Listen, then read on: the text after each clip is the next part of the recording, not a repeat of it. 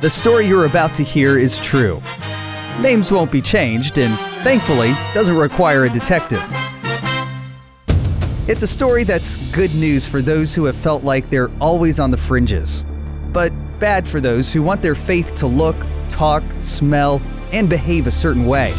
That's because Jesus says, to become part of the kingdom of God is not for one select group of people. Welcome to Simple Truths for Life with Charles Tapp. Here, we hope you'll find answers to some of life's everyday struggles. You can learn more by visiting simpletruthsforlife.org. If you consider yourself a follower of Christ, you've been called to serve as a type of net to help bring others from all walks of life into God's kingdom. And this week, Charles Tapp wraps up with the final part of his series, Keys to the Kingdom, as he shares his message, Dragnet. Today, we are concluding our series that we've titled Keys to the Kingdom. And when I say conclude, I'm not saying that we have completely exhausted everything there is to know about the kingdom of God, for that would take literally an eternity. So when we're talking about the kingdom of God, as we've learned over these past several weeks, we're talking about how God desires as well as deserves to reign completely in each and every one of our lives. So simply put, the kingdom of God is not about a place as much as it is about the place that God desires to hold in our hearts. And probably the most well-known verse in all of Scripture that expounds on the kingdom of God is found in Matthew 6, verse 33, where it says, seek ye first. We know this, right? The kingdom of God. But I want us to read it today in more detailed what the Scripture is actually conveying. But look at what it says here in Matthew 6, verse 33 from the Amplified Version. But first and most importantly, seek. In other words, aim at, strive after his what? Kingdom and his righteousness. Meaning his way of doing and being right. It means having the attitude and the character of God, and all these things will be given to you also. And all these things that Jesus is referring to in Matthew chapter 6, he's talking about all the things that you and I need for our everyday lives. And he lists them: food and clothes and shelter and all these things. So in essence, he's saying all these things are good and all these things are fine and all these things are needed. But the most important thing we need in this life is to aim to seek after the kingdom of God. He is simply saying here that the place that the kingdom of God is to have in my life and in your life is to be our primary pursuit. Yes, get a career, seek after that, that's fine. Seek a life partner, that's good. But the most important pursuit that you and I need to have as believers in this life is not the things of this world. But he says at the top of our pursuit list should be our desire to seek for, to aim after, to strive to obtain what? The kingdom of God. And again, it's not a place he's talking about. He's talking about striving after the place that he desires to have in your life and in my life. The second purpose for this series, Keys of the Kingdom, is because I wanted us to get a better understanding of the nature of the kingdom of God. Jesus refers to the nature as the mystery of the kingdom of God. And in biblical terms, mystery is not something that is hidden to the point that it can never be found, that it can never be understood. But in biblical terms, mystery is simply what God's purpose has been for you and me from the beginning of time, and now he has chosen to reveal it. And the reason why these kingdom parables are so important is because they help to serve as keys to unlock this mystery of what the nature of God's kingdom is really all about. And as we've discovered over these last several weeks in looking at this series, that is extremely important. Because from the Old Testament times through the time of Jesus and even to our times today, there has been a confusion when it comes to understanding what the kingdom of God is really all about. And until you and I are able to fully grasp the meaning of what Jesus means when he says the kingdom of God is within you, we will miss out on the present reality as well as the future hope of God's kingdom that he has in store for each and every one of us. Which brings us to our final parable that we want to examine today in our message. It's found in Matthew chapter 13, verses 47 to verse 50. Look at what it says. Again, and Jesus says again because previously he has shared 6 other kingdom parables. Again, the kingdom of heaven, also meaning the kingdom of God, is like a what? A dragnet that was cast into the sea and gathered some of every kind. The some is talking about fish, which when it was full, talking about the net, they drew it to shore and they sat down and gathered the good into vessels, but threw the bad away. Verse 49. So it will be at the end of the age, at the end of time, at the end of this phase of the kingdom of God. The angels will come forth, separate what? The wicked from among the just, and cast them into the furnace of fire. Then Jesus says there will be what? Wailing and gnashing of teeth.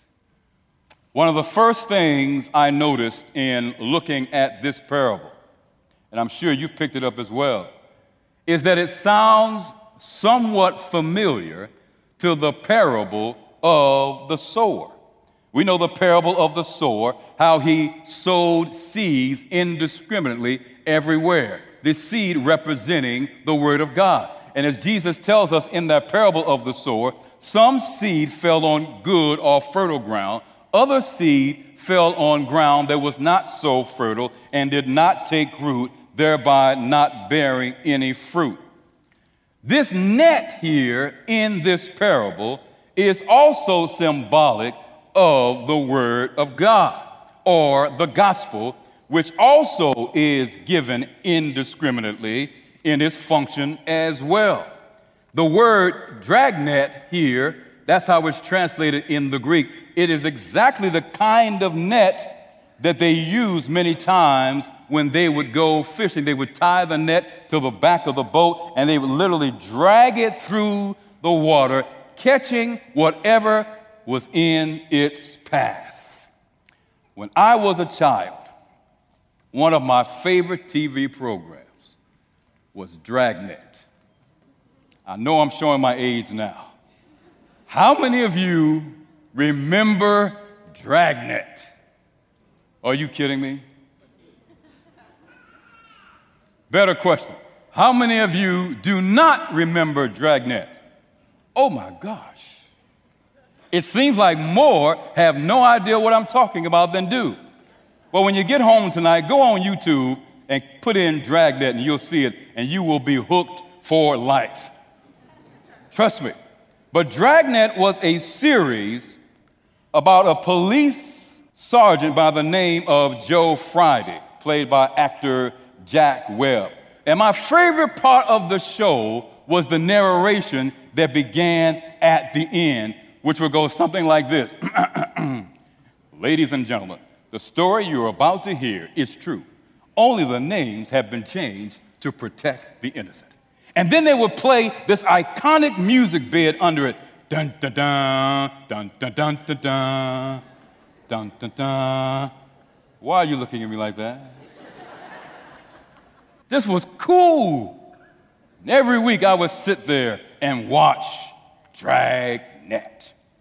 But what I didn't realize at the time was this. Why did they name this series Dragnet?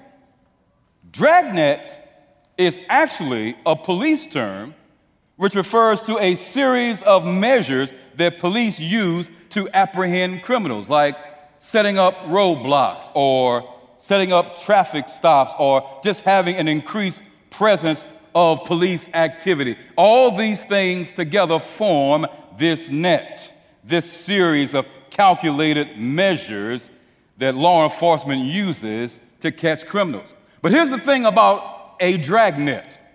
It not only catches the bad, sometimes the good get caught up in the net as well.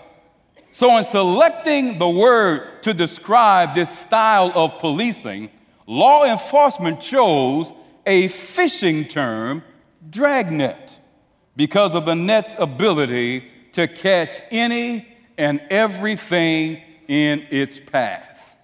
That's why in verse 47 of Matthew 13, Jesus says that once this net was cast into the sea, it caught fish of every kind. And if the net represents the gospel, then the fish represent the people throughout the world of every nationality, of every hue, of every background known to man. Here's what this parable really enforces: that the invitation that God gives through Jesus Christ to become part of the kingdom of God is not for one select group of people. Do I need to say it again?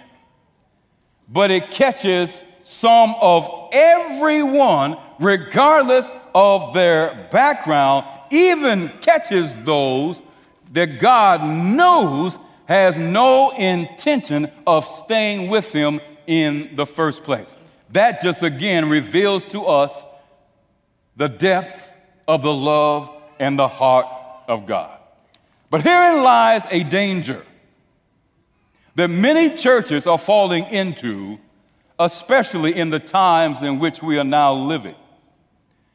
They are using a certain type of bait to catch a certain type of fish.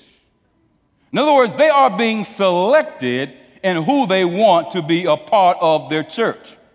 If any of you have done any kind of fishing, you know that in order to catch some kind of fish, you've got to have a certain kind of bait. But Jesus says the gospel is not bait. The gospel is a net. The gospel catches everything. But some churches today are predetermining who will make up the membership of their church. So they'll use a particular bait that will only catch a certain kind of fish. But Jesus says the gospel is not bait. It is not selective. Every and anything will be caught up in this net, regardless of one's socioeconomic background, regardless of one's culture, regardless of one's race. The gospel is for all. You're listening to Simple Truths for Life with Charles Tapp and his message, Dragnet. And if you're enjoying this message or you'd like to find others like it, you can find out more by visiting simpletruthsforlife.org. We'll conclude with the rest of his message right after this. Jesus came here for you. No matter what your skin color is. Jesus came here for you if you're Republican, Democrat, neutral, don't know or don't care, or any political party. Jesus came for the far left and the far right, or if you're somewhere in between. Jesus came for the person who cut you off in traffic. Jesus came for the homeless, the poor, the middle class, and the rich. Jesus came for love. Love. Jesus came for you and for all his children. We're here to remind you of that. WGTS 91.9. Always encouraging. And 88.3 on the Eastern Shore. This is Simple Truths for Life, and as followers of Christ, we're to serve as nets that will help bring others from all walks of life into God's kingdom. Charles Tapp shares what this looks like as he shares the rest of his message, Dragnet. And here's where we need to be brutally honest with ourselves. And I mean this, folks, because we are in the time where we don't need to play. We don't need any more performers on the rostrum. We don't need any comedians in the pulpit. Do you hear what I'm saying? There are certain people, if they walked in this church today and proclaimed that they wanted to be part of the kingdom of God and join this church, some of us would feel uncomfortable that they were here. We may allow them to come in, but would we really feel comfortable in having them here based on where they came from, based on where they derive from, based on how they smell? I'll never forget, I lived in New York and pastored there for several years, and I'm sure many of you are familiar with the Brooklyn Tabernacle Choir. But the pastor of that church, Jim Cymbala, tells a story in his book, Fresh Wind, Fresh Fire. And it's this huge church, and they have many throughout the country, but this church has 4 services of about 3,000 people every weekend. Their prayer meeting has about 2,000 people on Tuesday night. I am not exaggerating. You have to actually go there to see it. But he tells the story of one day how when he was preaching, he saw a stranger walk through the door of the church and walk down the aisle and gave his life to Jesus Christ. It was someone who was homeless, who looked homeless, who smelled homeless. His beard, you know how they have all the crust and stuff in the beard, and like he'd been sleeping on the street for days? You know why he looked that way? Because he had. And as he walked down and gave his heart to Jesus Christ, Cymbala prayed for him, and then the guy stood up and gave him a big hug. And in hugging him, Pastor Jim says he smelled everything that was in the street. For every odor that New York Street had, this man had within his clothing. But he said in holding him and smelling him, it was the sweetest smell, the sweetest aroma he had ever encountered. Because it was the aroma of someone being caught in the net, responding to the gospel. The gospel is a net. Let me just clear up for a moment what the Bible means when it talks about gospel. For some of us think the gospel is really one thing and it's not. First of all, the gospel is not doctrine. That's not the gospel. The gospel is not tradition. That is not the gospel. What is the gospel? The gospel is the good news that there is an answer for the miserable condition of our world, that the cause of all the world's misery, longing, and loneliness as a result of sin will never be eradicated by the hand of man, but it will be eradicated by the person of Jesus Christ. Every longing that you have will never be fulfilled in this life by the things of this world. The only answer, the good news, is the gospel that Jesus Christ is the answer. That's what the gospel is. The gospel's not doctrine. The gospel's not state of the dead. The gospel's not the Sabbath. That's not the gospel. The gospel is Jesus. And Jesus said, if I be lifted up, amen? Listen to this terminology. I will do what? Draw all men unto me. In other words, you preach me, they'll get caught in this net and they'll be drawn into the kingdom of God. That's what the gospel is. All the rest of the stuff is good, but if it's not put in the context of the saving power of Christ, it's legalism. And by lifting up Jesus, it creates a mixed community of the kingdom of God, and the church should be a reflection of that community as well. Verses 48 and 49 say that when the net was full, they sat down, collected the good fish, put them into vessels, but threw away the bad. But then Jesus makes a startling statement. Listen, he says, this is how it will be at the end of the age, at the end of time, before the ushering in of my kingdom in all of its fullness when I return. This is how it will be. How what would be? There's this idea in this parable, which we call Dragnet, which introduces the idea of judgment or separation. It is a message that we rarely hear in many of our churches today, that there's actually a time when God is going to separate the good from the bad.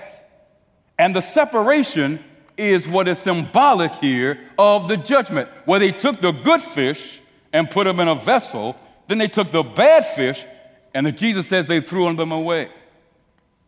And as I read this, I asked myself the question, isn't this the same message of the wheat and the tares? You would think so at first glance. But here's the difference. The weeds, the tare that were planted there with the wheat, Jesus says, an enemy put them there to choke out the life of the wheat.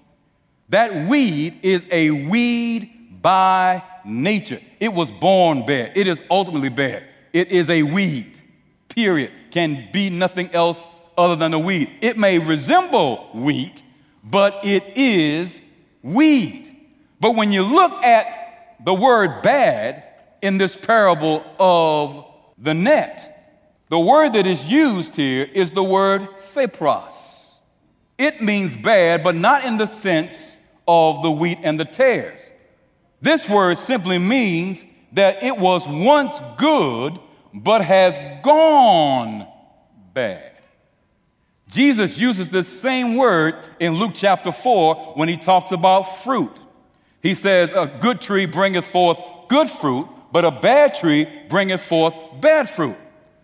My students at WAU know I love bananas. I told them one day, I love bananas. After I told them that I love bananas, the next day I walked in class, and I'm not exaggerating, I had about 20 bananas on my desk. Some of these students even took a magic permanent marker and wrote on the peeling of the banana their names so that I could have an idea of who gave me the bananas, thinking, I don't know what would make them think this, thinking that I would give them extra credit. Not. But it was a good try. But here's the thing about bananas especially. You can get them at the store, and sometimes they can be green. You ever see those green bananas? I'll take them home, and then they'll start to ripe. But if you leave them out too long, what happens? What was once good turns what? Bad. And that's what this word implies here. It's not talking about bad by nature, but it's talking about something that was once in a healthy state, but now it has turned bad. It is now rotten. So that being the case then, when Jesus talks about these bad fish, who are these people that represent the bad fish? Please do not miss this. These are those who, although they made a commitment to place their faith in God, over time lost it and walked away from the truth. In other words, they lost their faith. And here's the thing about salvation and faith. Our salvation is inextricably tied to our faith. That's why Paul says, for by grace are you saved. How? Through faith. And that's why Jesus says in Matthew 24:13, but he who endures to the end might be saved. Endures what? Their faith endures. Their faith perseveres. So in describing the good versus the bad fish, he could have easily said the faithful ones versus those who are now unfaithful, who have lost their faith. Years ago, I read a book because I saw the title and it intrigued me. The title was, If Grace is True, Then Everyone Should Go to Heaven. In essence, they are espousing this universalistic theology that says, regardless of what you do or what happens in this life, as long as Christ has died, grace covers everybody for everything, for all times. You cannot lose your salvation. You cannot walk away. You are saved, once saved, always saved. Have you heard that? But see, that's simply not true. Because if grace covers everyone, that means Lucifer will be in the kingdom of God. And I'm going to be honest with you. If he's there, I'd rather stay here. Because I've had enough dealing with him in this life than have to deal with him in the kingdom of God. There is no once saved, always saved theology. There is a false theology. And our salvation depends on persevering, holding on to our faith in God. It is not our works that will save us. It is our faith. And that is why the enemy's goal is to destroy our faith. Because he knows if he destroys our faith, then he will destroy us. Look at what Hebrews says. Hebrews chapter 3, as we prepare to close here, verses 12 to verse 14, the writer of the Hebrews says, "Beware, brethren, lest there be any of you and in any of you an evil heart of" what? Unbelief. In doing what? Departing from the living God. So that's what we said. But do what? Exhort one another how? Daily. In other words, encourage one another, lift one another up daily, lest any of you be what? Hardened through the deceitfulness of sin. Verse 14.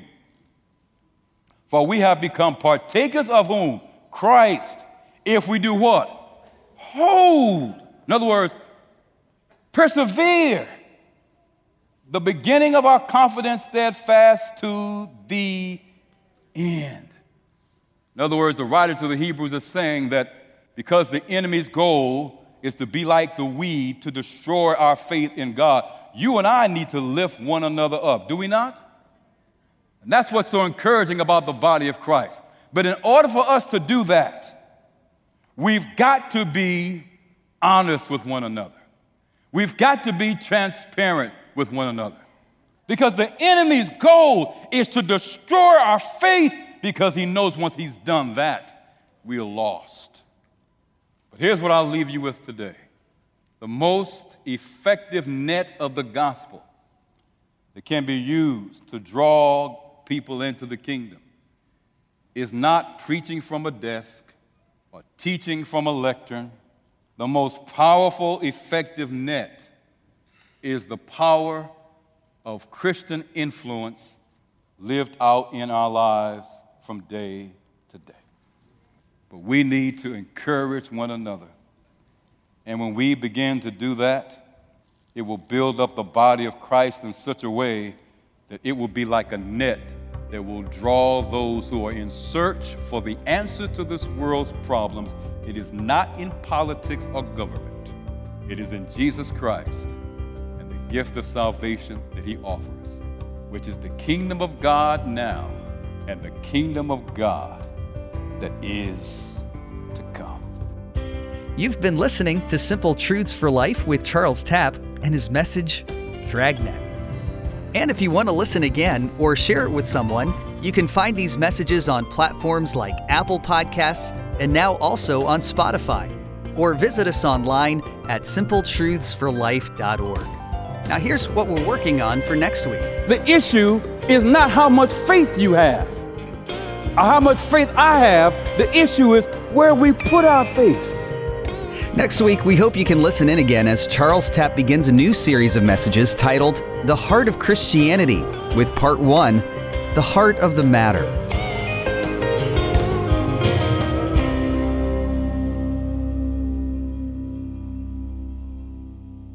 Jesus came here for you. No matter what your skin color is. Jesus came here for you if you're Republican, Democrat, neutral, don't know or don't care, or any political party. Jesus came for the far left and the far right, or if you're somewhere in between. Jesus came for the person who cut you off in traffic. Jesus came for the homeless, the poor, the middle class, and the rich. Jesus came for love. Love.